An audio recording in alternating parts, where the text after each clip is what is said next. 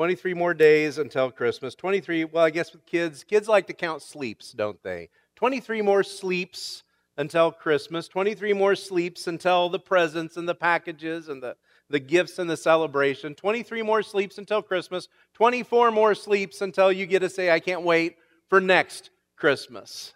My parents had this thing. They were sticklers about waiting until Christmas Day to open presents. They would not let us open any presents. Well, me anyway. I don't know about the other two sitting back here. But we were not allowed to open any presents before Christmas. And I don't know how many times I went to my mom and I said, hey, Mom, the kids next door, they get to open one present on Christmas Eve. That sounds like fun.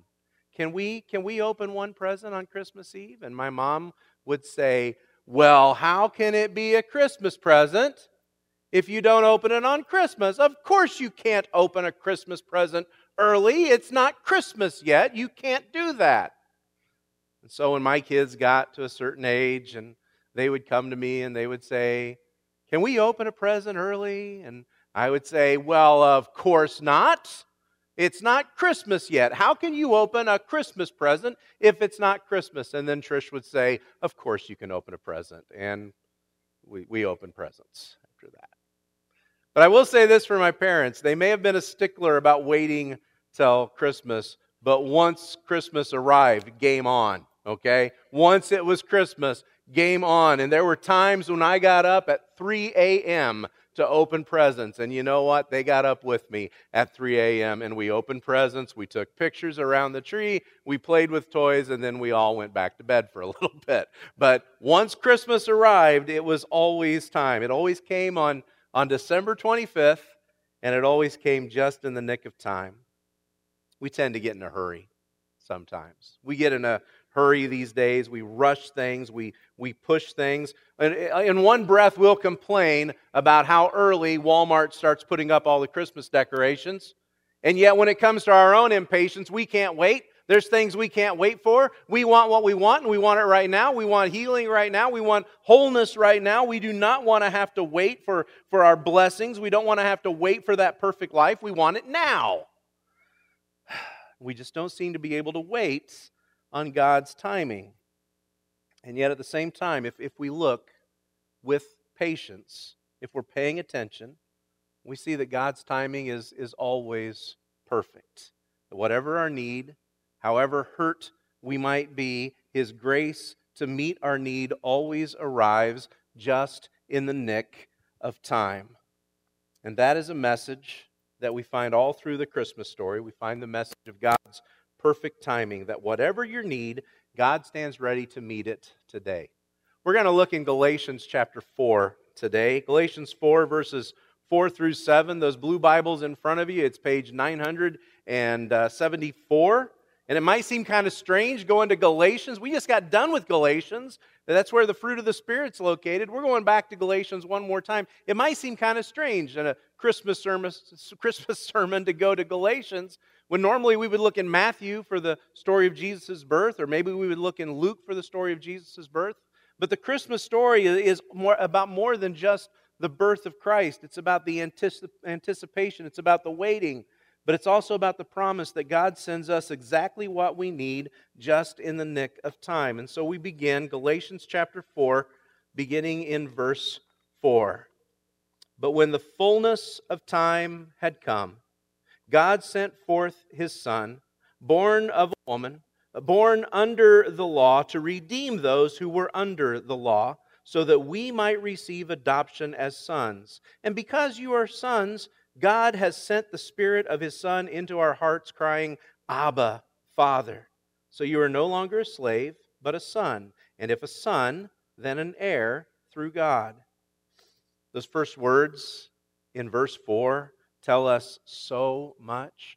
But when the fullness of time had come, God. I want you to hear those words, not just about Jesus' birth, but hear those words for yourself right now in this moment. But in the fullness of time, God. Whatever your need, whatever your hurt, whatever it is that makes you feel lost or alone or inadequate or less than someone else, you hear those words, but God. He stands ready to meet your need. He stands ready with His perfect timing.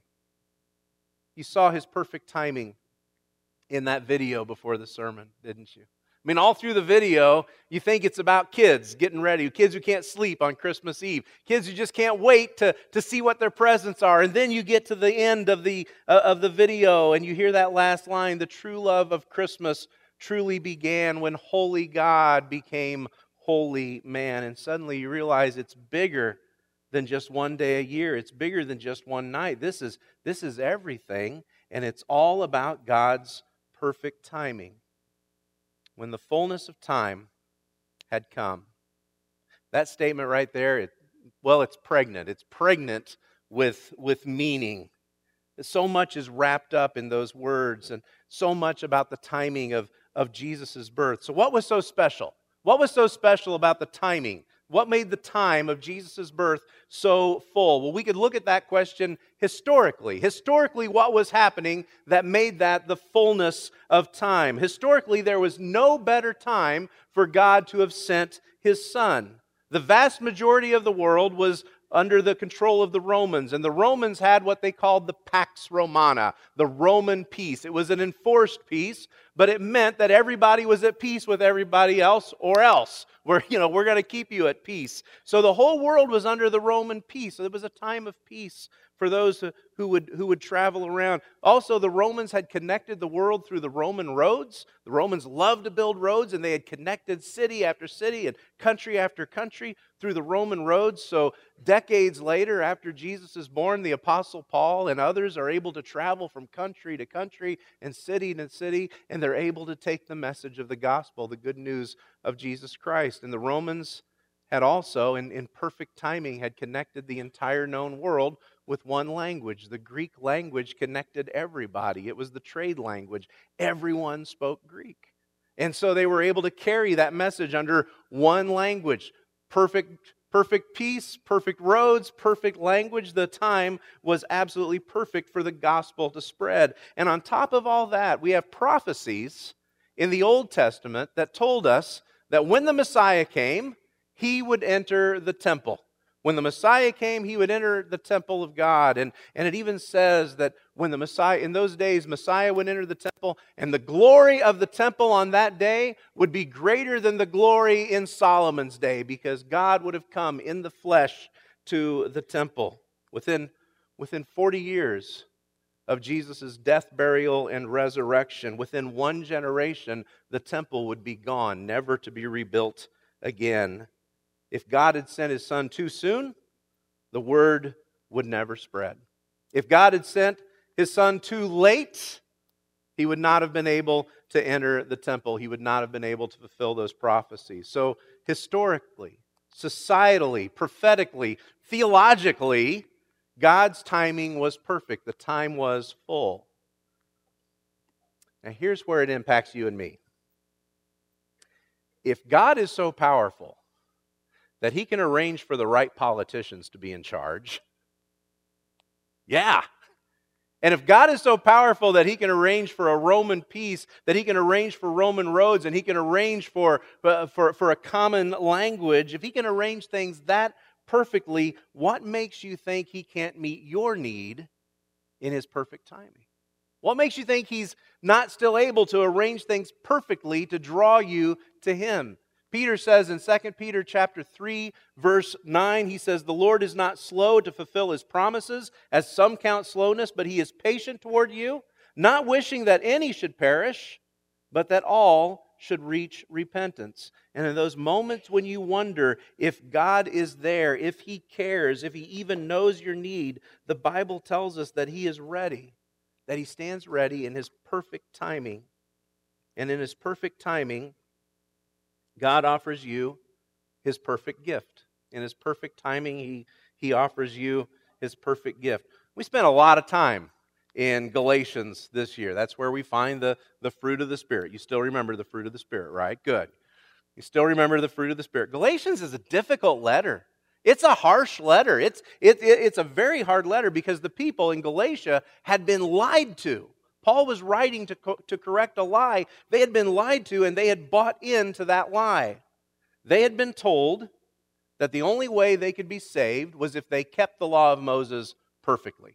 That they had to keep the law of Moses perfectly. They had to do all the things that the law required. That was the only way they could save, if they lived a perfect life with perfect obedience, or they wouldn't be saved. And Paul is writing to tell them it's not about your perfect life. It's not about your perfect obedience. It's about God's perfect gift. You ever have one of those Christmases where you thought, I've got the perfect gift? You know?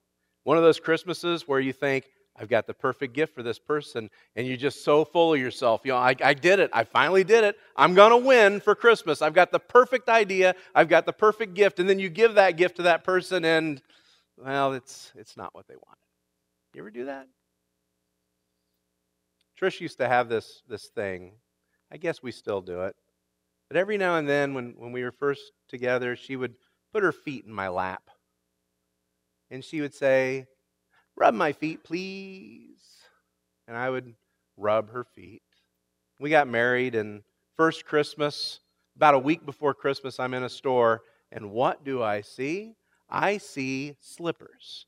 Heated, massaging slippers.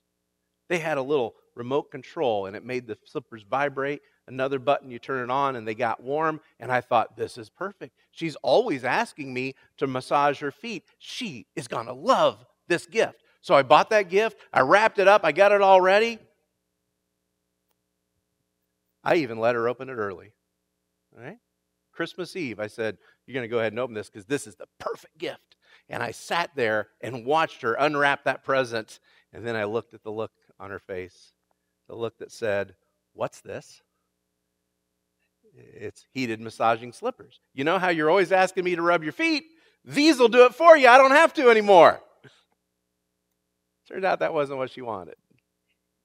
Turns out she liked me rubbing her feet, that it was kind of a relationship thing, that act of service was part of her love language, you know, that she wanted me to rub her feet. She didn't need a machine to do it. She wanted me to do it. It was about relationship. You notice what Paul writes here?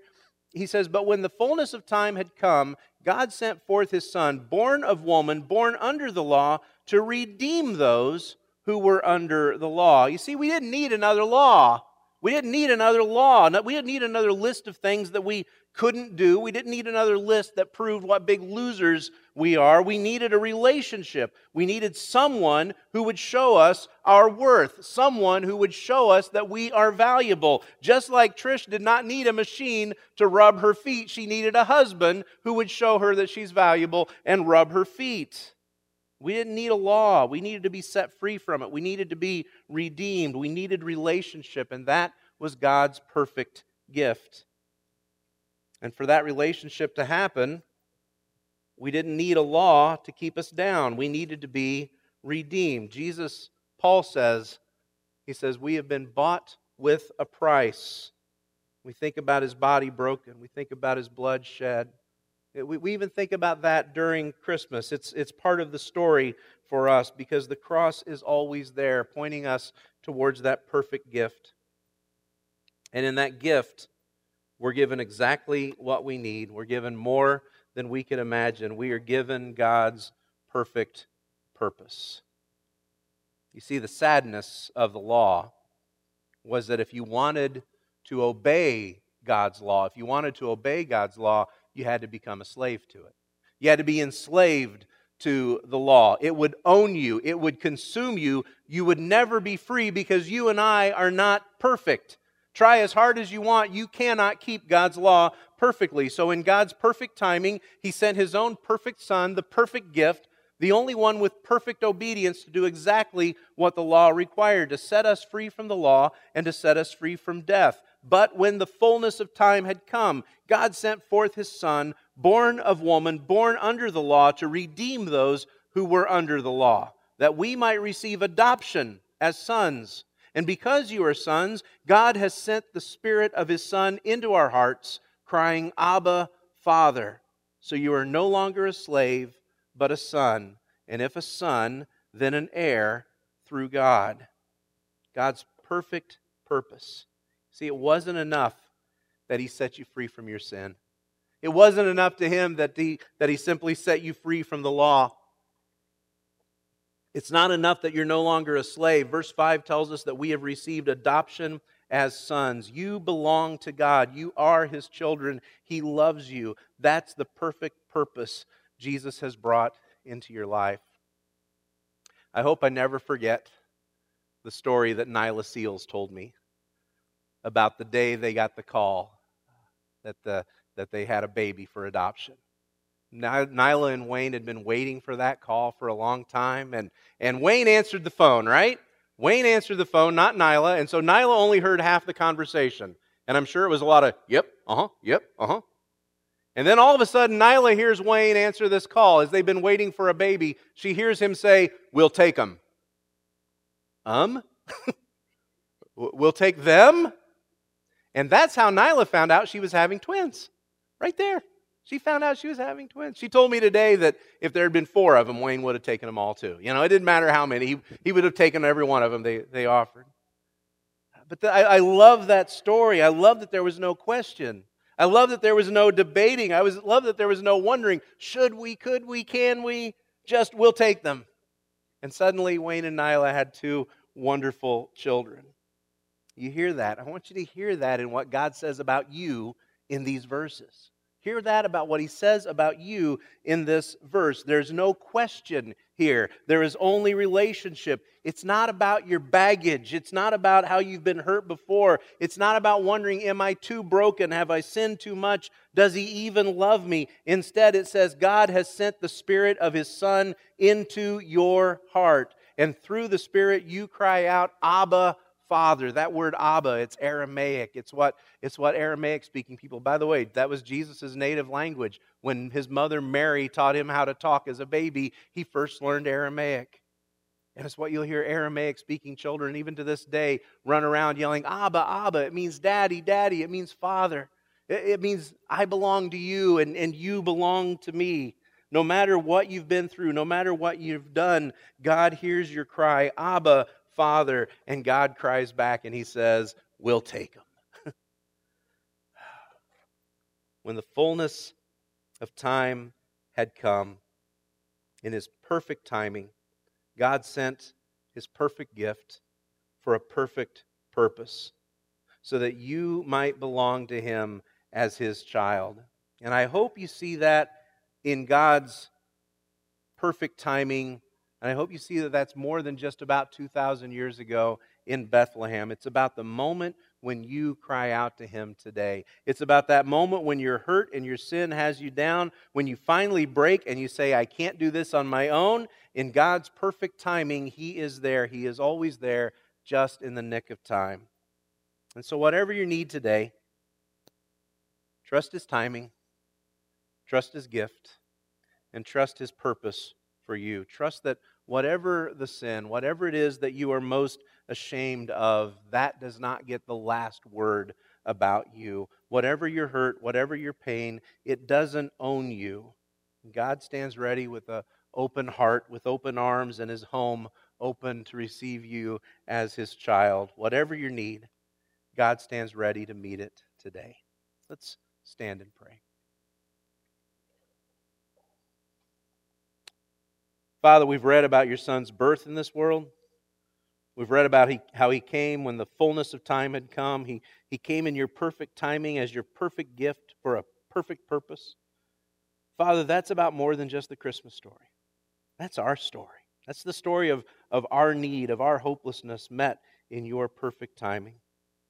And Father, for those who might be here today who feel lost and alone and hopeless and hurt, we thank you for meeting us in your perfect timing today. And I pray that no matter the need, how overwhelming it might be, that they would know the promise you have through your Son, Jesus, our Savior. It's in His name we pray. Amen. Go in peace.